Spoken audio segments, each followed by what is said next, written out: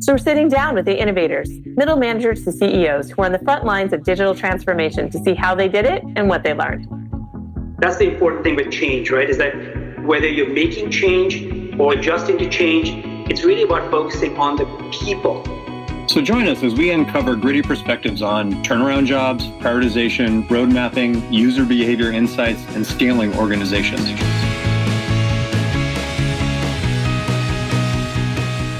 Our guest today is Riddhi Gupta. She has a decade worth of experience as an agile transformation leader with organizations like Wells Fargo, AIG, and Bank of America. Hear about the importance of the human factor in successful transformation and how grounding those humans in purpose and alignment is the first stage. If you're looking for a new set of tools to add to your digital transformation toolbox, you're about to get them. Let's get into it. Our guest today is Riddhi Gupta. She is an agile transformation leader focused on people, product, and organizations, and held some really impressive senior roles at Wells Fargo, AIG, and Bank of America. She's also done a lot for the community, a founding board member of Agile Week Charlotte, and a leader in Women in Agile Charlotte Metro. Welcome. Thank you so much. Happy to be here. So one of the things we're interested in this current theme is pivots, transformations, turnarounds. You know, you are a transformation leader. I was wondering if you could tell us about some of the things that you've been through. Absolutely. Thank you for that question. So there's a lot that goes into just transformation. You know, the one thing that people don't realize is that transformations are hard. They're sticky. They're frustrating. But all in all, they're worth it at the end of the day. So there are a couple of examples that I would love to share with you, which I consider are pivots or maturation that I've been a part of. The one example may seem trivial, but it's really at the crux of transformation, where we truly want to focus on. And that is when I was a part of the transformation as an individual contributor. We had to pause for an effort because just moving forward did not make sense. And in that moment, I realized that transformation always does not mean keep changing or keep going. It also means that it's okay to pause, reflect, introspect, and pivot. So that's really essentially made me understand that pivot and maturation or moving forward or transforming also meant to pause and reassess and come up with a very strategic, purposeful plan for adoption. The other example that I want to share here is where I was leading a workshop as a coach, and we were talking about how frequent reviews and demos were key for feedback. And it seemed to me that at one point, the more I explained that concept, the more somebody from a product perspective just could not, come to terms with that concept. And in that moment, somebody from the development team chimed in saying, no, they truly love feedback. They would love the feedback more on that incremental early basis. And I believe across the room, there was a light bulb moment that I witnessed personally, which I love sharing the story about, is that in that moment when the student becomes the teacher. So those are the kind of pivots we're looking for in transformation. You lead it, yes, but in the moment when you see people actually reacting and becoming their own transformation leaders, that is the moment that really it all comes together. So those are the examples I want to share with you. So in both of those examples, I think you sort of highlight these key ingredients, and I'm wondering if you can do a click deeper on those in terms of what makes transformation work. How would you describe the less obvious aspects of successful transformation from your view? Absolutely. Thank you for that question.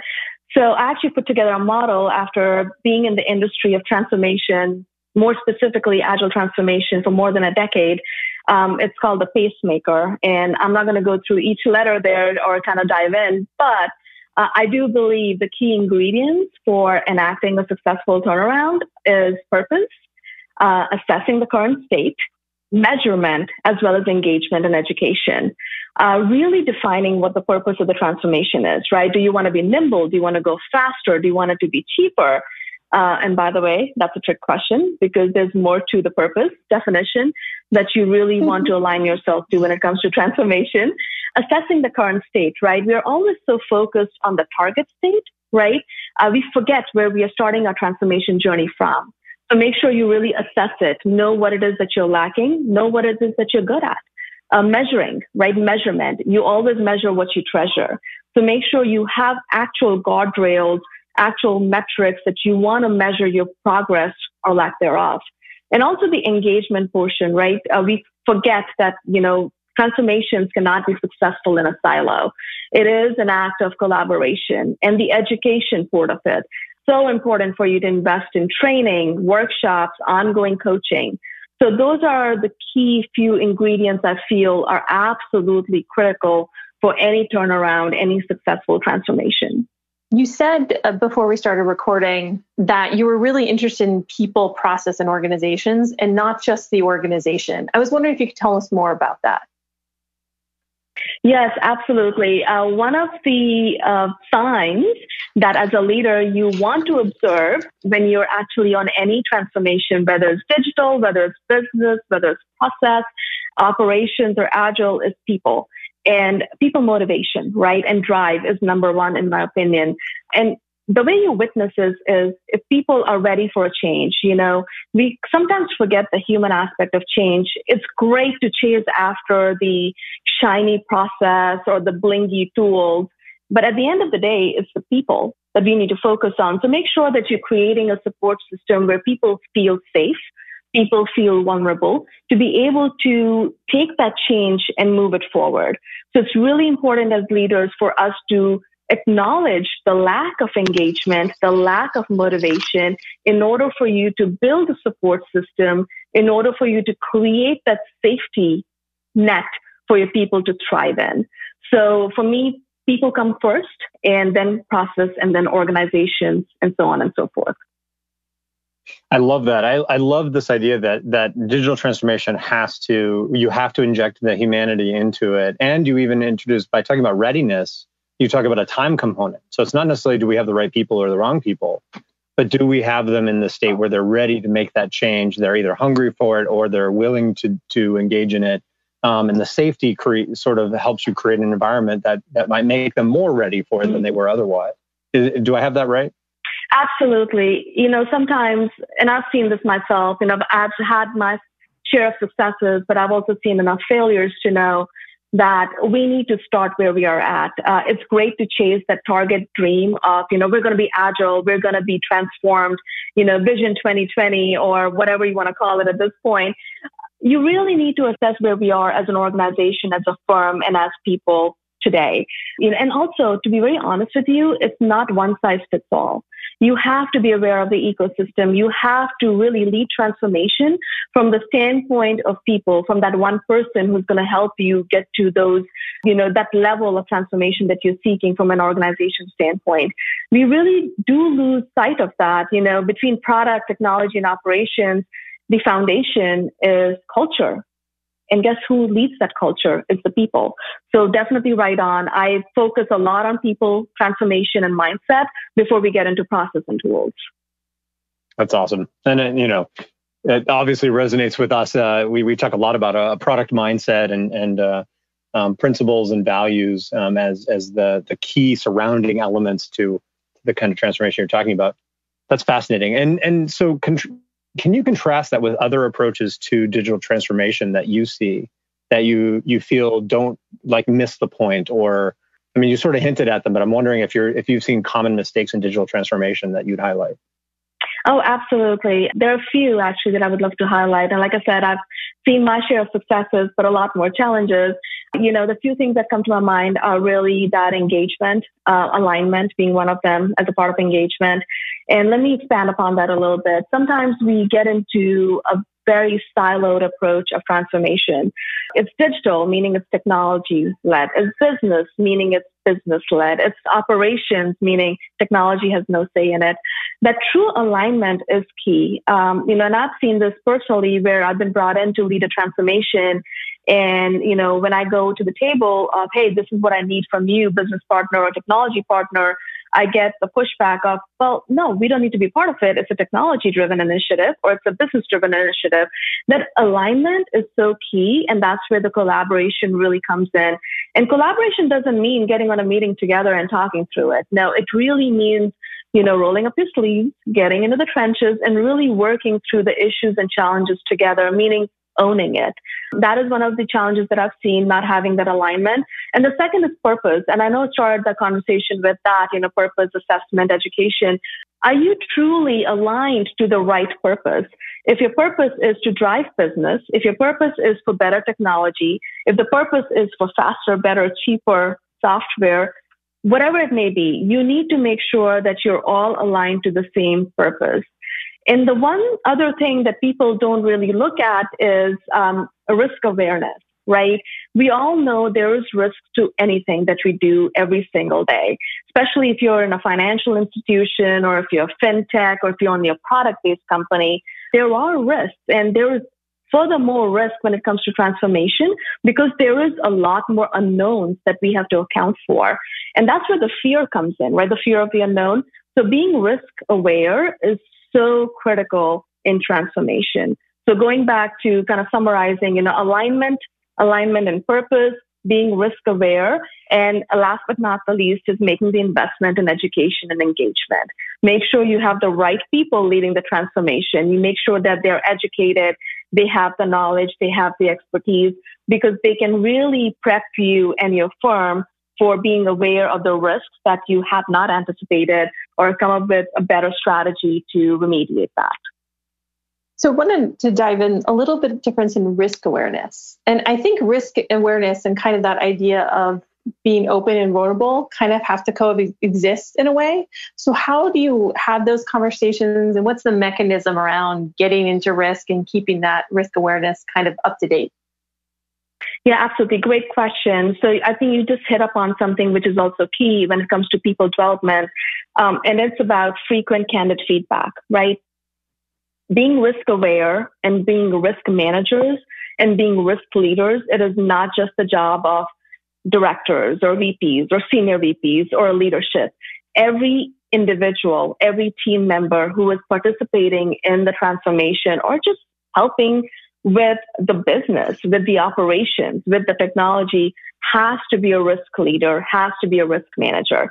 So creating that loop, that feedback loop of frequent and candid insight and having retrospective conversations, having conversations around relentless improvement of things that we should be anticipating, doing a simple exercise like Rome, where you resolve the risk, you own the risk, you account for the risk, accept it, or you mitigate it, right? Doing those frequently is key to true success, and also building an environment of being aware of risk.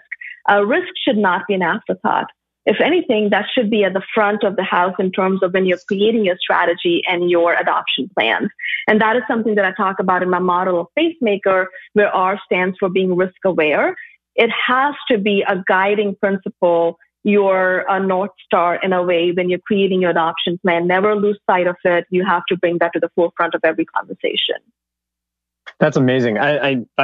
It's so interesting to hear you talk, because you have a number of frameworks that you've already dropped just in talking about digital transformation that you're clearly very intentional and thoughtful about what is ultimately a very messy human process, right? At the end of the day. And so I mean, the question that I'm struck by is, are you going to write a book?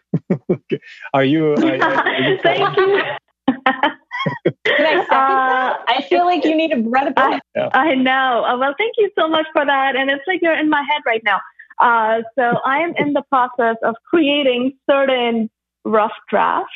I do have a lot of real messy, in your words, experience that I can definitely, bring to the forefront of conversations. And that is on my mind. I really am inclined to write a book. I've created certain rough drafts.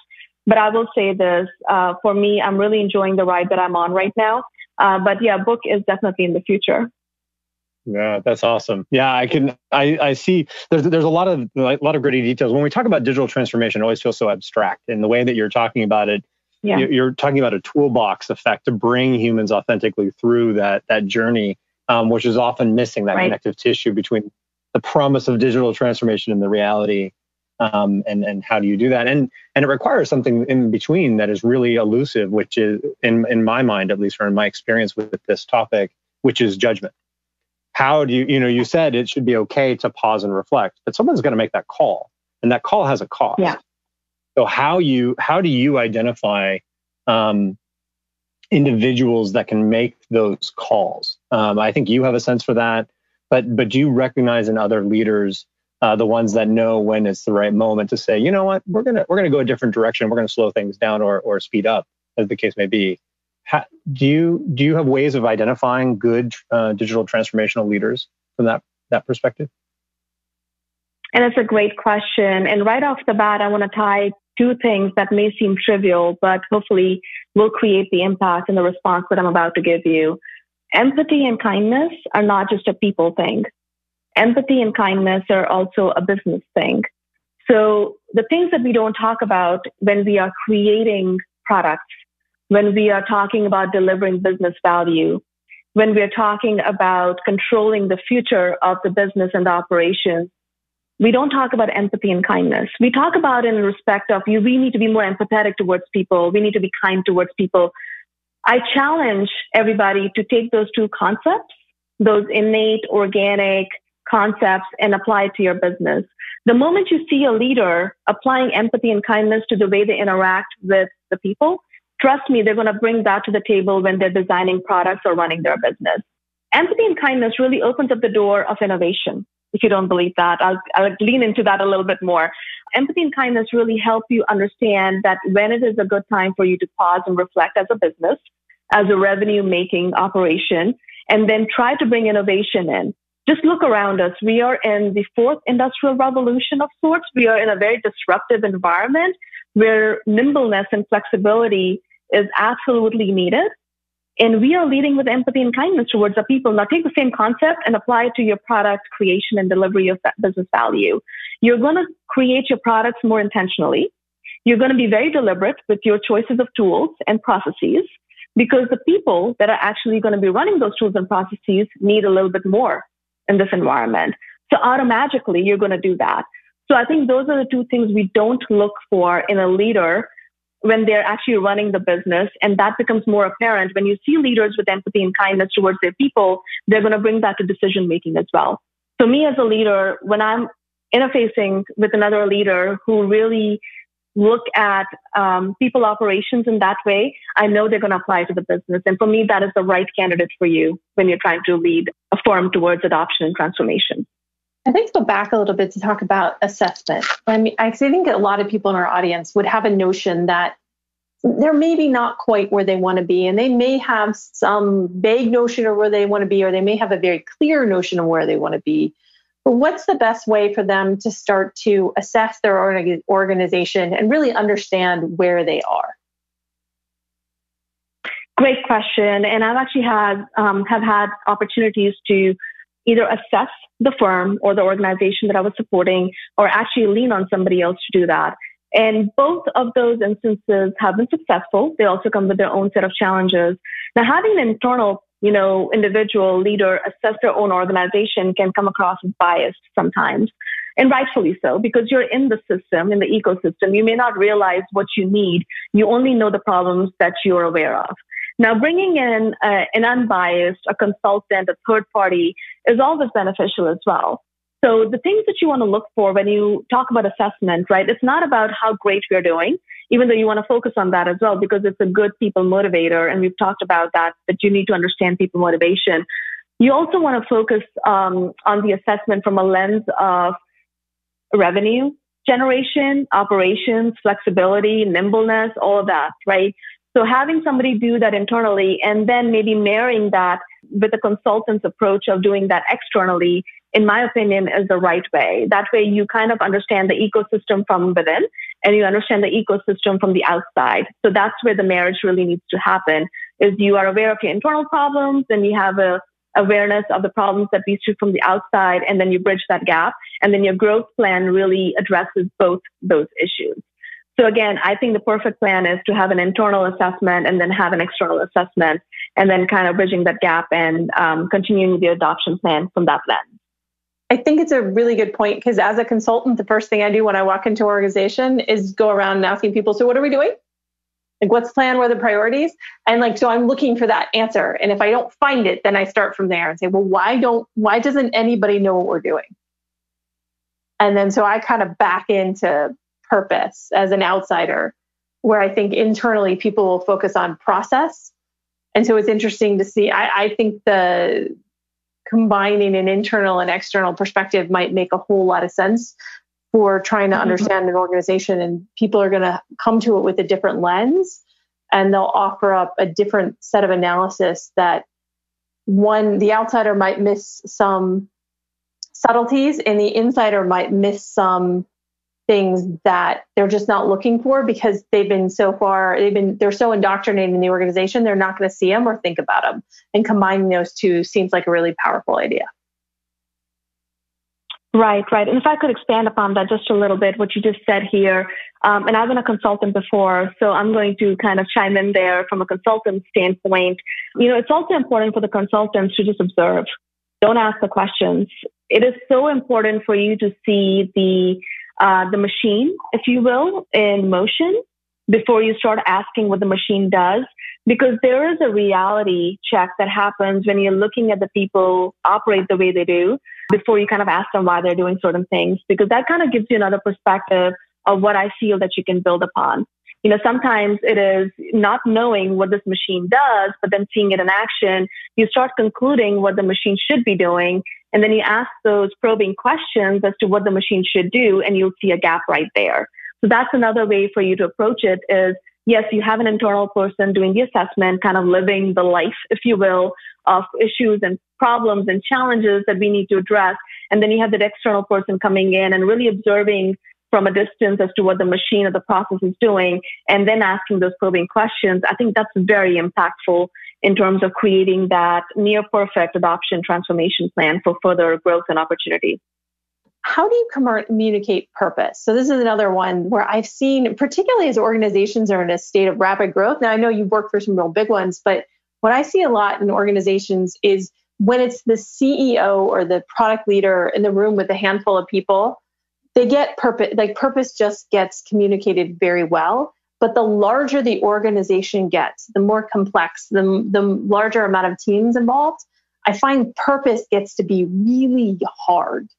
So what are some strategies you've seen to communicate, to A, define that purpose, and then B, communicate it out? Yeah, great question there. And I love the way you kind of set up the question, because you're right on the money there. Depending on who you talk to, the purpose may come across differently. In my humble opinion, over communication is key here, right? Open and over communication, and then getting feedback. And the other thing that I want to talk about is when you are trying to create a purpose, I would say start collaboration right on. It's really hard for people to absorb the purpose if they have not been a part of it. The accountability is lost. So let's say you as a firm, you as a leader have decided to go down a path of digital transformation. And that definition may change, right, over time, what digital transformation means. You need to make sure that you are not working in a silo, or you're not compartmentalizing that approach. It is very important for you to start getting feedback from the get-go, because the more feedback you get, the more input you get, and the more accountability is built in. And this whole transformation doesn't become a me thing versus a they thing. It becomes an our thing. So over communication, open communication, as well as frequent feedback loops built in to revise the purpose, really, I feel, grounds everybody. It anchors everybody in that purpose.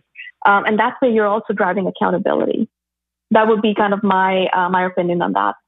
Yeah, well, and it strikes me that if you co-author the purpose, then there's an authenticity that's naturally going to be there, that rather than having this done to you, it's being done for you, with you. So to your point, like that's the accountability switch. That you were part of coming up with this.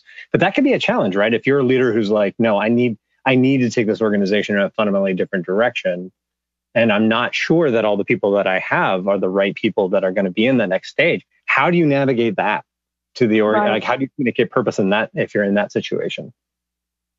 Right. So there are two components to it, right? One is instinct. As a leader or as a person, you always have instincts. And believe it or not, I'm a big believer in instincts. So it's very important for you to, yes, bring your purpose to the table, but you also have to be vulnerable. And you have to rely on your instincts that you may get feedback that may not align with yours, right? The second is when you don't get the feedback, you have to try it. And again, that goes back to instincts. You got to try it, You got to fail. Yes. You got to learn quickly. You got to adopt and adapt. So in my opinion, sometimes you don't have the right people for the set transformation. And I've seen that personally happen where we've, stood up a team and that's our A team, that's going to change the world. That's going to change the way we work. And then we quickly realize that that is not our A team. Heck, that's not even our B team. So going back to that revision of purpose, going back to the retrospective of understanding what the purpose is, may actually expose the fact that we don't have the right people at the table. And that's absolutely okay. That's another disruption I would rather have now versus later. So the feedback loop that you want to build in, again, the pacemaker that I talked about, where, we do have R as a retrospective, there will be instances where you will be frequently not only inspecting and re-inspecting your purpose, but also the people who are carrying that purpose forward. You have to rely on your instincts and your expertise, but also on the happenings around you. And that is peer feedback, that is actual progress or lack thereof, that mission plan that you've created, and then retrospectively you've got to change it and revise it. It's all of that in a way. As you look back on the many transformations you've done, what was one of the biggest surprises? The biggest thing you thought, well, I didn't think it was going to go that way. Right. So I have a cool story to share there. So I mentioned to you that I've had the opportunity to lead, transformations both in the U.S. as well as over 10 countries.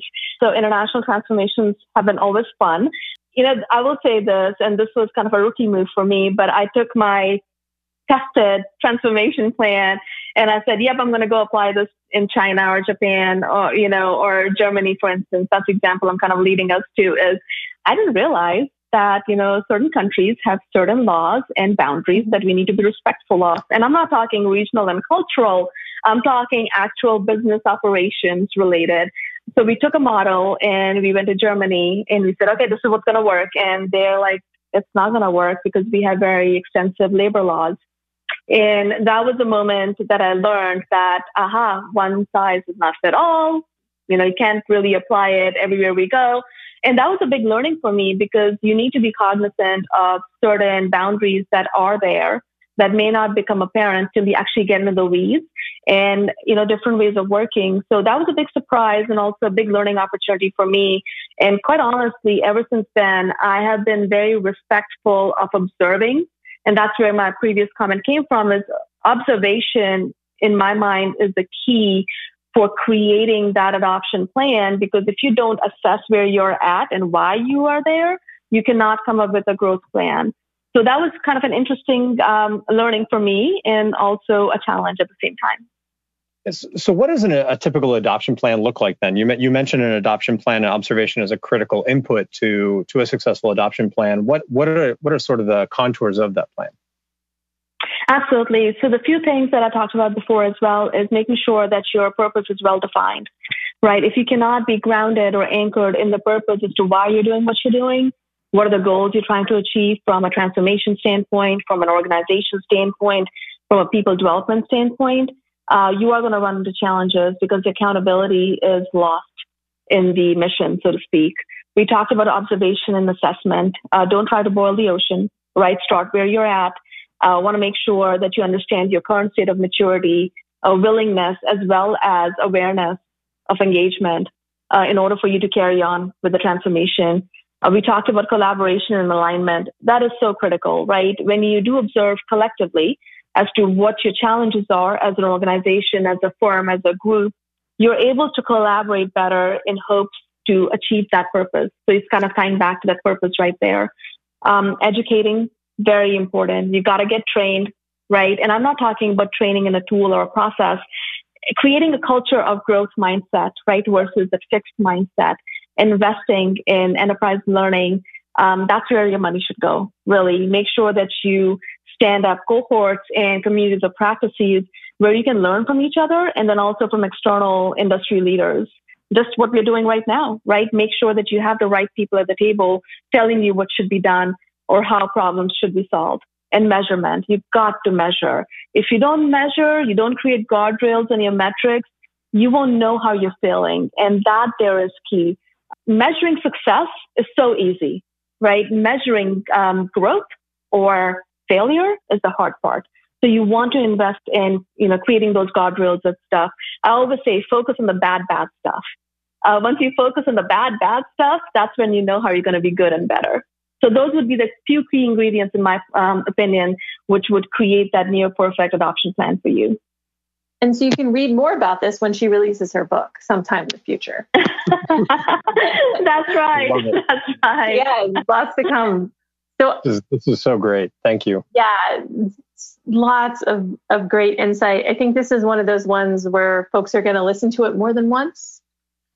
Thank you. I appreciate more nuggets there. So want to close two things we like to ask every guest. The first one is, how do you know, what do you look for in a team that tells you it's healthy or not?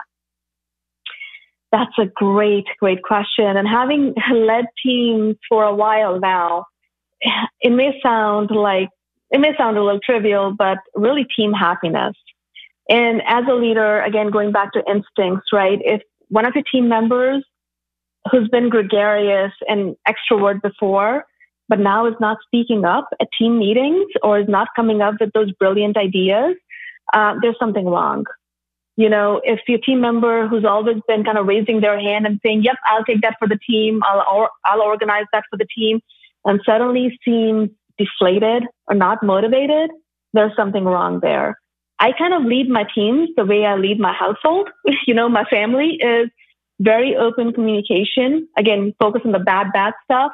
Tell me what's wrong. I want to participate in your accomplishments and your successes. I want to see pictures of your family, right? I want to see things that you did over the weekend. I want to see that cool shed that you are creating in your backyard. I want to see pictures of the food that you have created over the weekend, all of that. But also focus on the bad stuff. Tell me how your mom's not feeling well. Tell me about some things that are not going well in your life. Instincts, that goes back to your gut, listening to your gut quite a bit. And of course, you have the formal channels of one-on-ones and team meetings and staff meetings and development plans and performance evaluations. But I really focus on the basics, and that is getting to know my team better, getting to participate in their happiness and as well as their frustrations and sadness. There's no silver bullet to that answer, but it's a lot of reliance on your instincts and creating an environment of kindness and empathy, as I talked about before. The other question we like to ask is, what piece of technology, analog, software, or hardware can you not live without and you're not allowed to say your phone? Oh, no, that was my answer. That's a cute answer. Is that sad that's the only piece of technology that I have right now that I feel I'm super addicted to? You've got me stumped there. You have really got me. I used to be an iWatch person, right? And then of course with COVID, I don't even know what time of day it is anymore. And at this point I'm just talking. So I'm really addicted to my phone. And the other piece of technology maybe would be an iPad, which is related to an iPhone. And I'm not endorsing any Apple products, but tablet. Let's be, very generic and say that. You've got me stumped. You've got me stumped. If I can't use my phone, I don't think I have another piece of technology that I'm addicted to. That is the piece of technology we're all tethered to one way or another. Yeah. Oh my goodness. Weird going outside and walking around the block without my phone. But realistically, nothing is major going to happen in the 10 minutes it takes me to walk around the block. Oh, absolutely. Absolutely right. And when you said analog, I'm like, do we have those around anymore? I mean, my dishwasher. Because that sucker gets used a couple times a day. I know. Oh, that's a really good one. I may use that. Yes, it's constantly running. That and laundry. How many clothes do we need? Really? We're at home the whole time. We're not even going outside. What is happening? Exactly. I'm like, what are we doing? What are we washing here? The neighbor's clothes? Yeah. And so I think your point about checking in, especially now, is so critical. And the other week, Scott and I went on a socially distanced one-on-one where we walked around his neighborhood. We did. We did. It was great, by the way. That's so great. Checking in, to your point, you just said it, in these times is so essential because we cannot control. We don't know what we don't know, right? Every single day, I feel we get all this new information that we as humans, as corporate citizens, as parents, as well as taking care of the elderly, we have to absorb and kind of, just take it in our stride. And checking in doesn't have to be a phone call or a text or a video call. It could be all of the above, or it could be just an act of kindness, right? Buying coffee for the person behind you, sending flowers to your friend who's been struggling, cooking a meal, and delivering it in a socially distanced way, or ordering groceries, using the many channels we have right now, Amazon, it could be any of those. It's just a way for you to reestablish the connection that we have in a way lost or are losing because of the way we are. And check in on your elders, yes, but check in on your kids too. They're feeling it quite a bit. And I can say that as a parent of 2 young kids, I do see them getting socially awkward. And it's just not them. It's our peers and our colleagues too. We spend so much time, building relationships over the years that somehow are fading away because we haven't had a chance to do a happy hour or do a networking lunch or getting together at dinner. An act of kindness can also take you, I feel, further ahead in these times. That's great. Great advice. So thank you so much for joining us, and look forward to hearing more from you soon. Yes. This has been an episode of The Innovation Engine, a podcast from 3 Pillar Global. If you have questions, comments, or guest suggestions, email us at info@3pillarglobal.com or visit 3pillarglobal.com.